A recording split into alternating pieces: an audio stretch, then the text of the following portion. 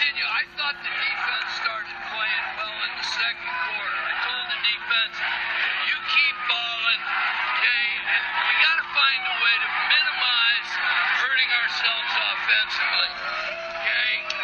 What I love is we ended up running the football, and we mixed it up. It's a good win. It's a good win. It's a Trinity League win, and, we're going to enjoy it. Hello, and welcome back to the Trinity League Football Podcast. I am Dan Albano with the Orange County Register and OCVarsity.com, and I'm joined once again by my partner, Scott Barajas, our Trinity League insider, as we preview the games coming up here at the late here in October. Games for one game on Thursday, October 27th, and Friday, October 28th.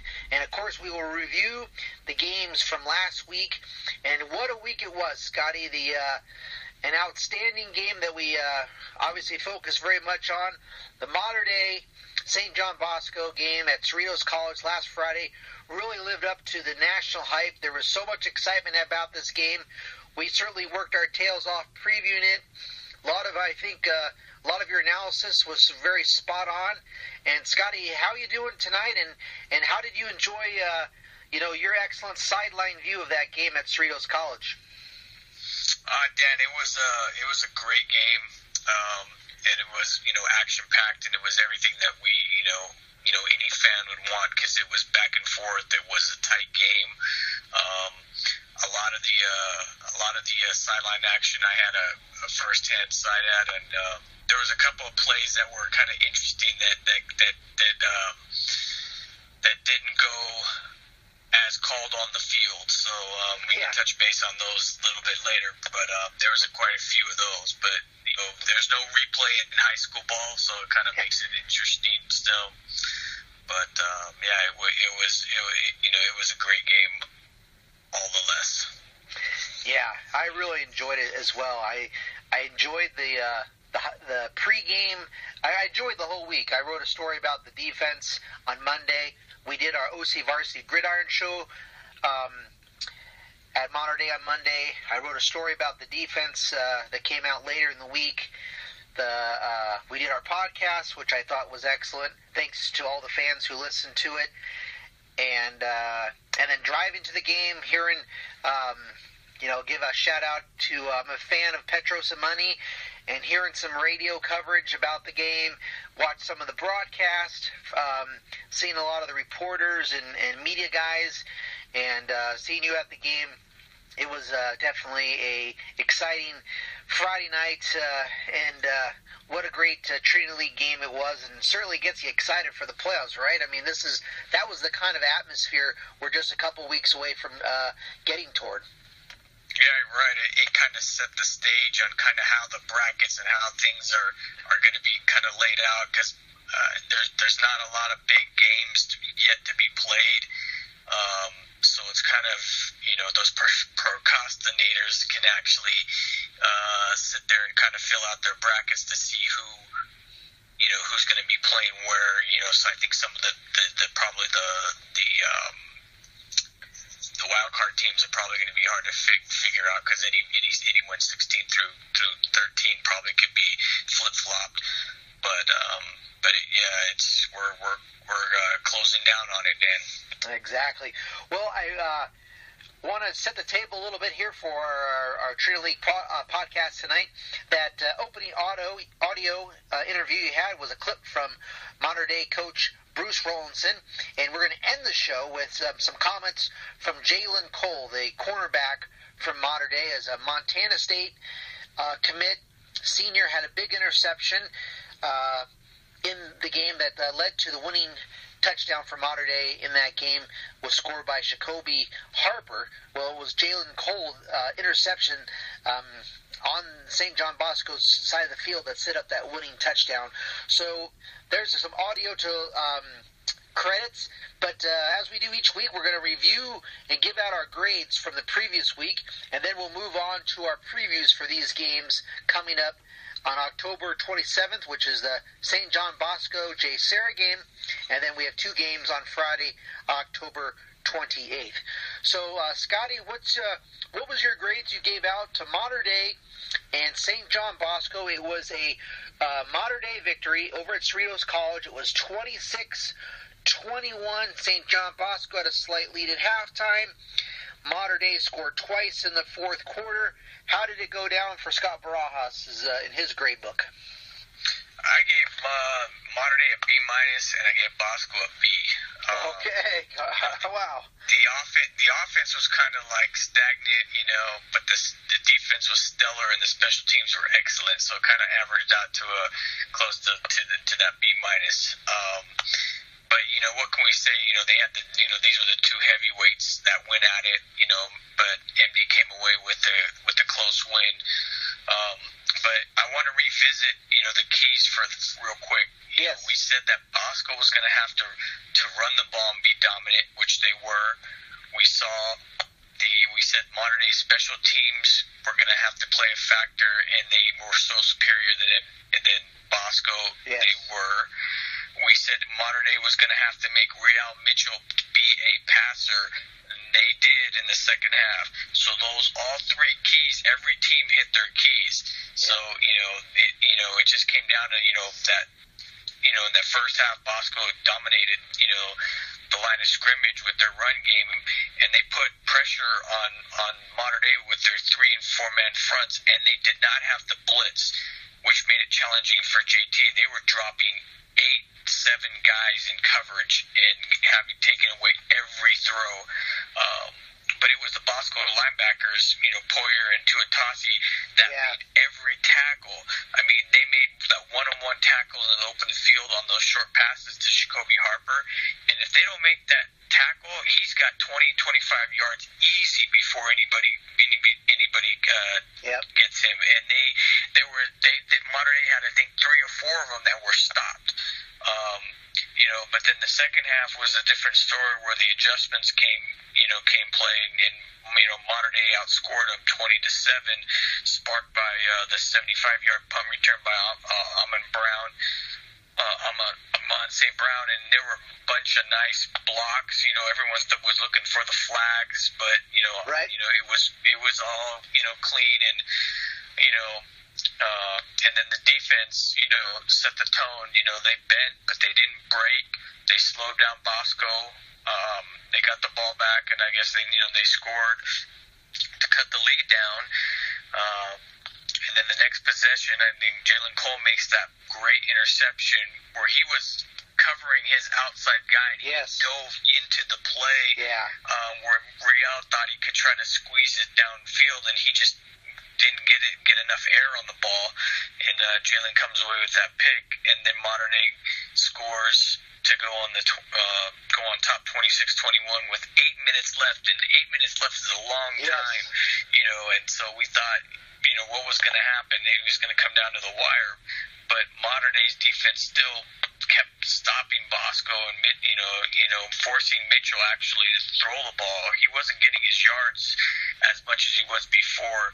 He was 5 of 9 in the first 3 quarters, but was held to 28 yards passing on 2 of 9 in the second half. And the defense was making Bosco feed the ball downfield and ultimately turning the ball over on downs.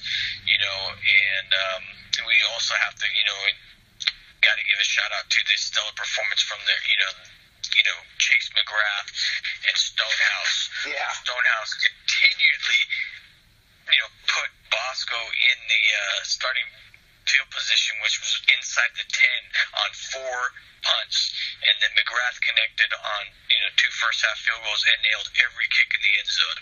So special teams was huge as they overcame the lack of offensive production and the penalties in this game, and which ended up being the difference in the game for the win for the Monarchs. Yeah. Well, I gave Mater Dei an A. I give an A for their special teams. give them A for their defense. Really rising to the occasion on those last two drives. After they scored, after the Harper run, Bosco had two possessions. One ended with a huge hit on a screen pass by Sal Aguilar, the outside linebacker, who had a really good game. And I kind of thought that Bosco tried to stay a little bit away from Sal Aguilar, his side. They did not attack him very much, and when they did go to his side, Sal really played well, and that was a gigantic hit he had on the second to last drive, and it was their delay screen pass that he blew up, and that was one that I think Tuatasi had done similar earlier in the game and blew up a big modern-day screen pass. So Sal brought it right back. And then Xavier Bell broke up the last pass, and it was on the same drive. Good for Xavier here. All the modern days, they're playing tough. They racked up a ton of penalties. So I guess I should give them like an A- maybe, because they did rack up a lot of penalties. But Xavier Bell, safety, he had a penalty, I think, for a late hit on the last drive, but then he amended it, redeemed himself and broke up the last pass. He was very good and physical, and he didn't miss many tackles coming up, and he really tried to enforce, and he was part of some big collisions, and he played with a lot of heart. And I'll give an A for modern day running the ball at the end. I think a big spark that and I was impressed with the Harper, was just a sophomore. And I remember watching him with you last year against Fountain Valley in a scrimmage, thinking, who's this little guy? This guy can really turn it over and motor. He's going to be something special. And I thought about him, and I thought, he reminds me of the Centennial Corona running back that turned out to be so good the last couple years. You can remind me of his name here in a second, but I think he's going to be just like that kid. But that was my grade. I gave Bosco a B+. But tell me a little reactions to who's the Centennial running back I'm forgetting, Scotty? Jay Taylor. Yeah, J.J. Taylor. Yeah, he was very, very quick. Jacoby hits, he give him the ball, and he's already at full speed when he has the ball. And he's about the same stature. Yep. So J.J. Taylor. Yeah, I mean, you have some great points there. One thing that I noticed in the game, and we were talking about it a little bit. I was talking about it earlier, is that some of the penalties, they didn't come back to haunt them as much as we thought, but they did change the game early in the first half.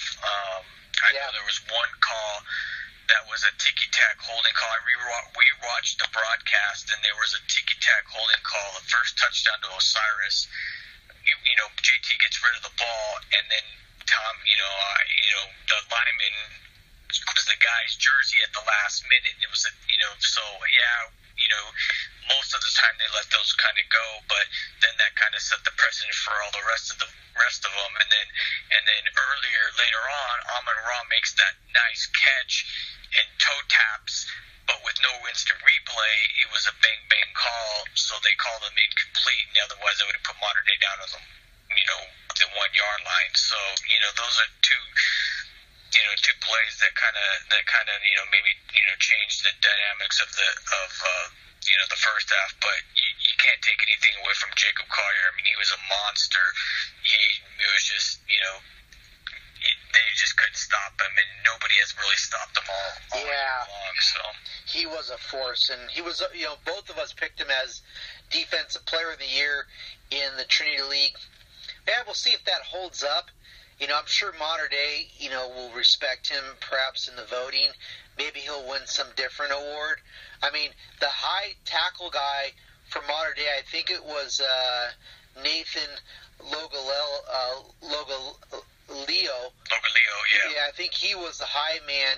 He impressed me. Obviously, Jalen Cole's interception will probably long live in Modern Day lore. He's been high-profile kid there because he's been a starter at such a sophomore year. It's pretty tough for sophomores to break through at a prime school like Mater Dei, but he did, and he came up clutch, and that's what you want. That's what those guys are supposed to. You hope that they do. Your seniors that have all that experience, that are talented players, you hope they can come up with some clutch plays. Osiris diving in, that was clutch. They needed. I mean, that's what it took. You need somebody's. Jalen, he made a diving interception. Great insight by yourself. Osiris dove in. You return a punt return 75 yards. The guys have got to make plays in these stalemate type games. You gotta dive. You've got to leap over defenders. You got to pull something out of your bag of tricks, like Jalen knows to get off his guy and go in the middle. You got to have something different if you want to beat Bosco. It's not going to come with the regular, ordinary plays. Exactly. And to make another point, that's what Bosco was doing. And when they were running most, like 90% of their runs were to Wyatt Davis, which was opposite of Ike. Yeah. So I noticed you had made that comment. That's true. That was the side they were going. Which had Roman Kafensis and Kevin Vu on that side, and he was just mowing down people. So you got to go with your guys to win these games. It didn't seem like Mater Dei's defense seems like they kind of played that side kind of straight up with Roman there. And then one thing, and maybe you've seen it more than me, and I'll give Roman, he had an interception. He had a strong game, and he's a tough guy, and he's matched up with on the quarterback draw. Real Mitchell's coming right at him or to the sideline, and he's one of the fastest kids in the state. It's going to be really tough.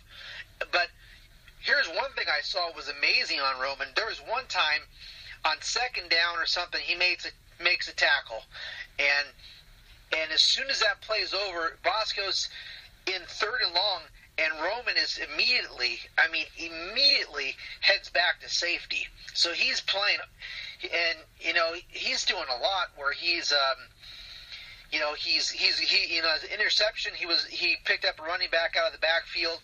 He's playing the edge against Real Mitchell, and then he's going back to safety on third and long. So Mater Dei, probably more than anybody on their defense, they're asking that kid to do a lot. I just mentioned three or four radically different things they want that kid to do. Yeah, it was. He had to go back at safety because they lost Toller early in the game. He had dislocated a finger, and so he was actually done. Like I think 3 plays into the game, so he was out. So I think that's why Roman had to go back to safety. And if you saw Amon-Ra play some defense, he came in to play some of that nickel and that dime. So they were having him. You got to play your best, like we said. So yeah, that was interesting. There's another thing. I mean, I know Coach Rollinson has talked about. They like Amon-Ra a lot, and they think he could be an outstanding defensive back, and that he does play some defensive back in practices, and they actually subs at one point. Mater Dei made a straight switch. Quentin Lake, UCLA commit, you're off at corner. They took him out, and maybe he was not feeling great, wasn't playing that great, whatever. But they gave Quentin Lake two or three plays off, and they put Amon-Ra right in, and then Amon-Ra was looking like maybe he's hobbling around, and he looked a little tight at times, and then Amon-Ra was off, but those penalties, Mater Dei has to watch those because They got to keep their composure. It's something that you touched on about the Trinity League.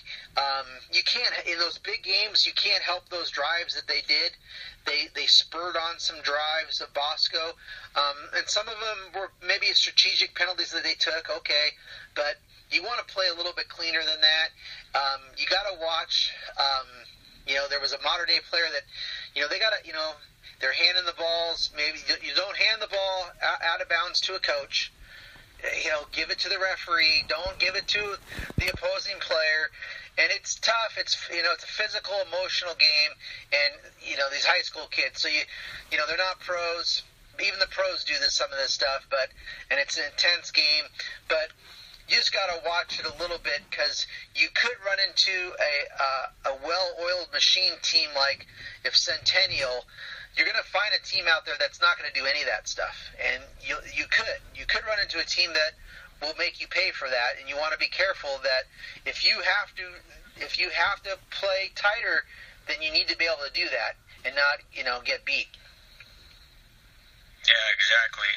I mean, those are the things, the mental mistakes that you have to account for and not make, and just.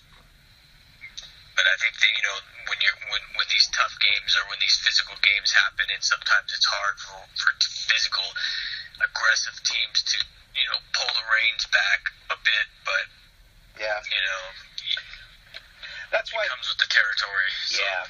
Exactly, and I think Rollinson knows his guys so well, and they're playing so hard, and it's just finding that balance if you can find it out.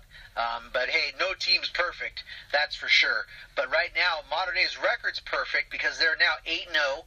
They're number one in Division in 1. They're number one in Orange County. They're 3-0 in the league, and now Bosco. They're 6-2 overall. They also have the loss to Bishop Gorman, and now they're 2-1, and they're tied for second place with Orange Lutheran in league.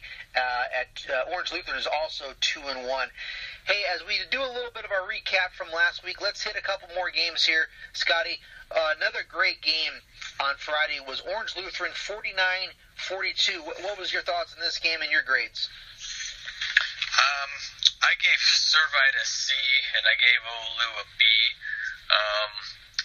This one had the makings of a crazy Trinity League finish, but it turned out to be the defense, the heroics of Brandon McKinney, who ended up being the difference as he returned 2 picks for scores, and then the Lancers intercepted Tyler Lytle for 4 interceptions total, and that ended up ultimately being the difference in the 49-42 win, and then Olu gets 234 yards rushing from Dominic Austin. Yes. Led the offense, because Helinski didn't, he threw 3 picks, and he didn't, kind of the passing kind of had lulled a bit, but then Servite, Lytle, he ended up having those 4 picks, but one of them actually was a bobble by his receiver, and McKinney snatched and took it for a score, and then he had an 80-yarder to Ford, but what was perplexing towards the end was that Servite was down 7 with under a minute or so, and Servite's choice of play calling, I don't know, had to be desired, because they ran the ball a couple of times, and then they ran a double reverse, and it was eating clock, and then I guess they showed, I don't know if they lost confidence in Lytle, maybe with the 4 picks. I don't know. It was just a strange turns of events, those last couple of minutes, without, attempting passes to get down the field quickly. And then, other than Lytle with those big numbers, I think, Ford had another solid game with 8 catches for 147. Yeah. So, it's again, Servite it's the Servite that we've come to know. One week they show up, then the next week, it's just odd. It's like you don't know who's going to be there at the end. So.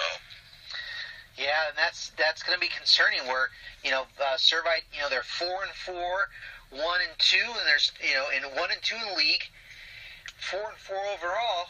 So yeah, that record, it goes right to your point, Scotty. And then for Servite to get that, could be magical number of 500 overall to be eligible for the playoffs. We're going to have to keep working on the playoff scenarios, because I've kind of heard different things about this 500 situation. Maybe they'll take in some teams that aren't 500 to fill out the bracket, but I'm not sure about that. But to be 500, they're going to have to win one of their next two games, and they obviously play Mater Dei this week. So, that's interesting about the thing too. It's got to. So, what were your grades then, Scotty? I said Servant, I gave a C, and I gave Olu a B. C and Olu a B. And I think those are right on. I'm going to give Orange Lutheran a B plus, and I will give Servite a C. But it's got to be. You've had a tough week at the office. If the team that you just played, Poor Friars. If the team that you just played beat you, and two of their players win OC Register, Offense and Defensive Player of the Week, it's been a tough week for you. Yeah, I saw that when I was like, wow, that kind of stings. So, Tyler Lytle, 21 of 35, 4 picks, 3 interceptions, 300 yards. The thing I also think is concerning for Servite, it's interesting that you mentioned the run game there, Scotty. It was good observation, because we have been talking, this is 3 weeks in a row now, and like you've mentioned too, Servite, they're not strong at running the ball, especially in the Trinity League. Their numbers are really, really down low. They really haven't run the ball well and at all. And I can't see them running the ball well against Mater Dei. We'll talk about that game. But big victory for Orange Lutheran, and Brandon McKinney also got the job done in offense. He's caught a touchdown pass, and like we said, Dominic Austin's had a great, all-county type year, and we'll see how they finish out, the Lancers. The other game, which got somebody on the win column, that was Jay Serra. What's your thoughts on this one? Jay Serra, 27, Santa Margarita 21. So that's what got Jay Serra's first league victory. They're 1-2 in league. Now they're 5-3 overall. So Jay Serra, even if they lose their last 2 games, Jay Serra will finish 500. What was your grades on this game, Scotty? I gave Jay Serra a B, and I gave Santa Margarita a C plus. C plus, okay. And this, like I said, Jay Serra kept its, playoffs hopes alive. Winning with this one, the loss for Santa Margarita, puts them at 4-4, and it makes must wins, for them coming down the line. But it looks like a lot of, like we had talked about, it looks like a lot of the Trinity League teams will get in, but you never can be certain. This one wasn't a barn burner. Jay Serra had to, came from behind. They were down 14-13 at half. Right. Jay Serra didn't particularly get a strong game from Robinson. He was 9 of 24 passing, 109. I think that's the lowest I've ever seen him. His numbers, I don't think he's ever been, the percentage that low or, have that lack of production. He's pretty spot on. But Jay Serra's defense came away with 3 defensive scores. And, for Santa Margarita, they got a big game from Calcaterra. Like I said, I said he would have a big game, and he did. He caught 6 balls, but they were for big gains, 194. But it just wasn't enough, for the Eagles to sustain. Yeah, I checked out the stats on Max Preps on Robinson, and they actually had a little bit better, but to your point, he was 13 of 27 for 48% completion percentage, so under 50%, and that's not like Matt Robinson, and they gave him 158. Robinson did run for 71.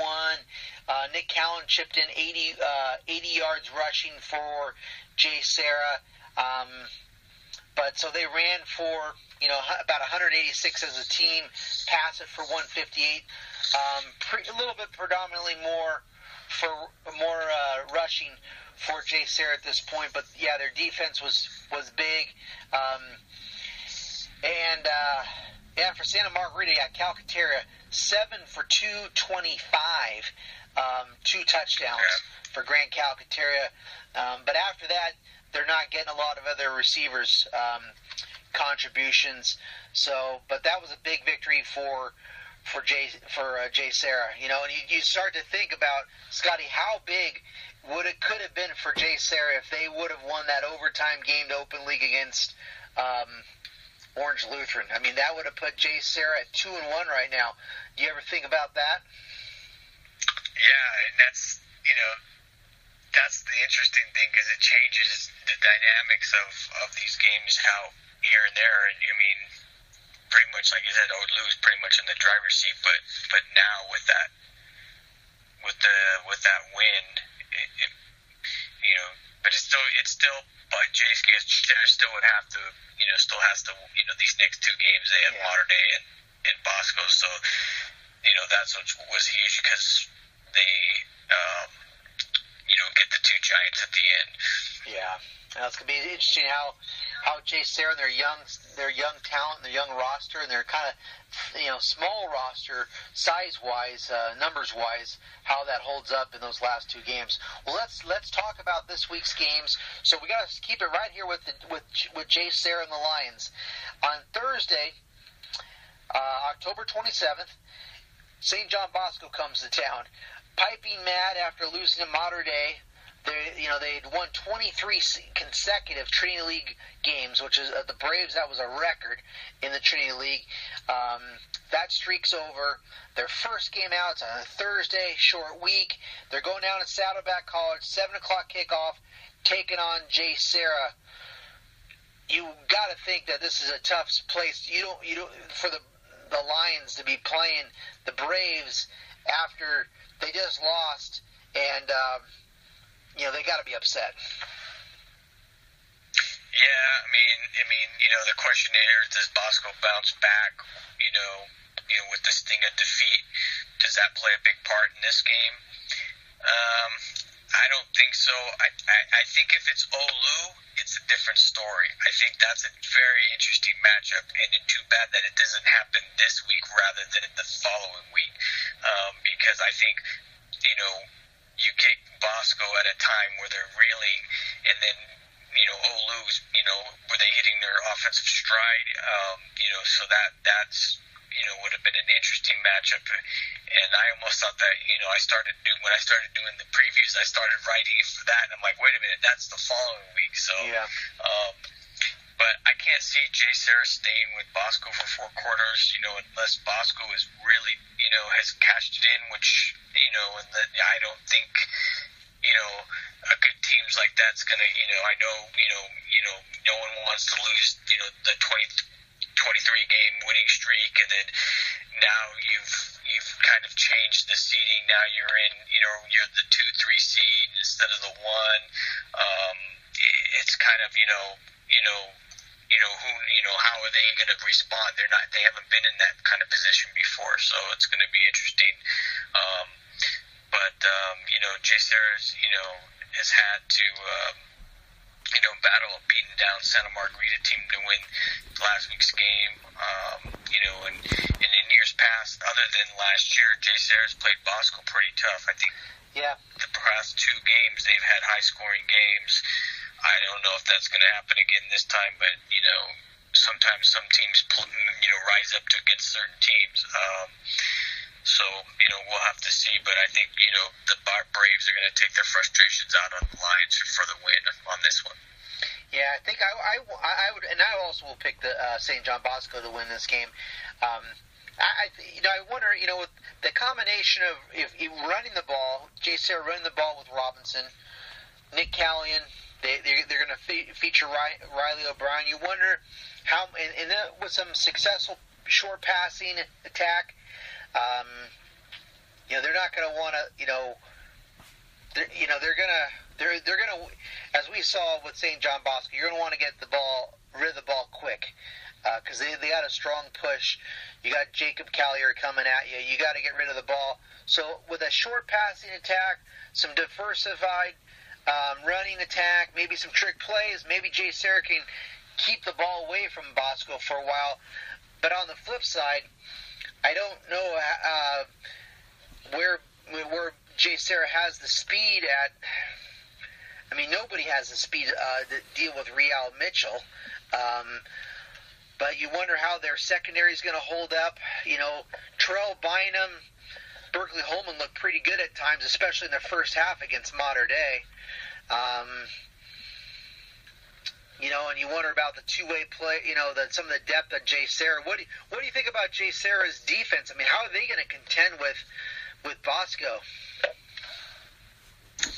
Yeah, what I see is that Bosco's going to go back to what they've done, and that's just run the two backs. And I don't think, JSerra is going to be able to match up front. I mean, like I said, Mater Dei bent but didn't break. They didn't get really hurt with the two running backs going up the middle. They never broke anything. I think they had longs of 15 and 10, 15 for the one touchdown and then 10 for the other touchdown. And they pretty much, kind of contained them. And Mitchell got all his yards on the outside. And Mitchell really hasn't done that. He's done that maybe once or twice for big scores, but by then they're already up, so he doesn't need to carry the ball. But he had to do that. He had to carry the ball more in the Mater Dei game.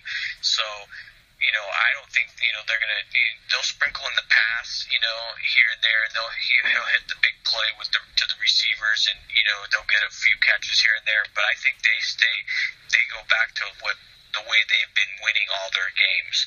So I can't see JSerra is doing really much on defense. We'll see if those young defensive linemen, if they're able to control Bosco's offensive front. I mean, Mater Dei had a hard time doing it.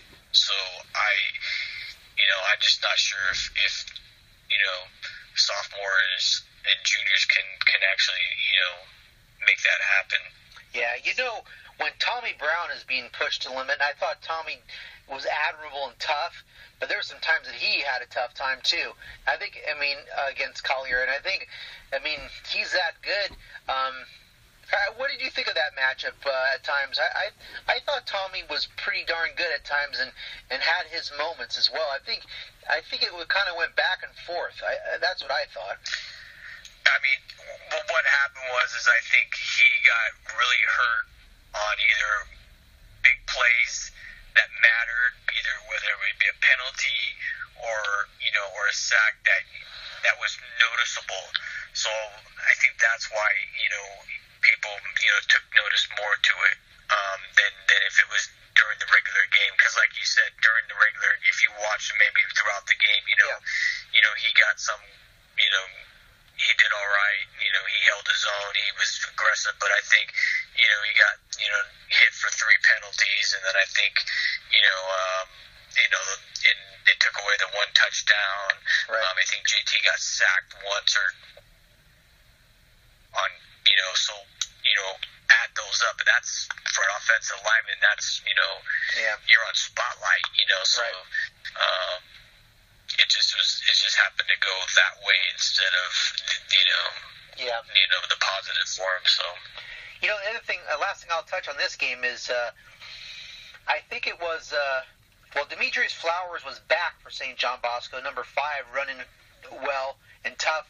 But I think Terrence Beasley, he kind of got banged up a little bit, and so I wonder how Bosco does come out of that game, where they already had a couple injuries.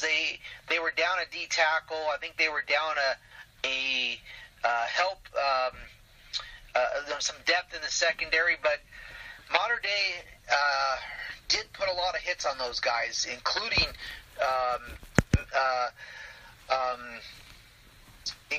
Real Mitchell, and Beasley took shots, and so did Flowers.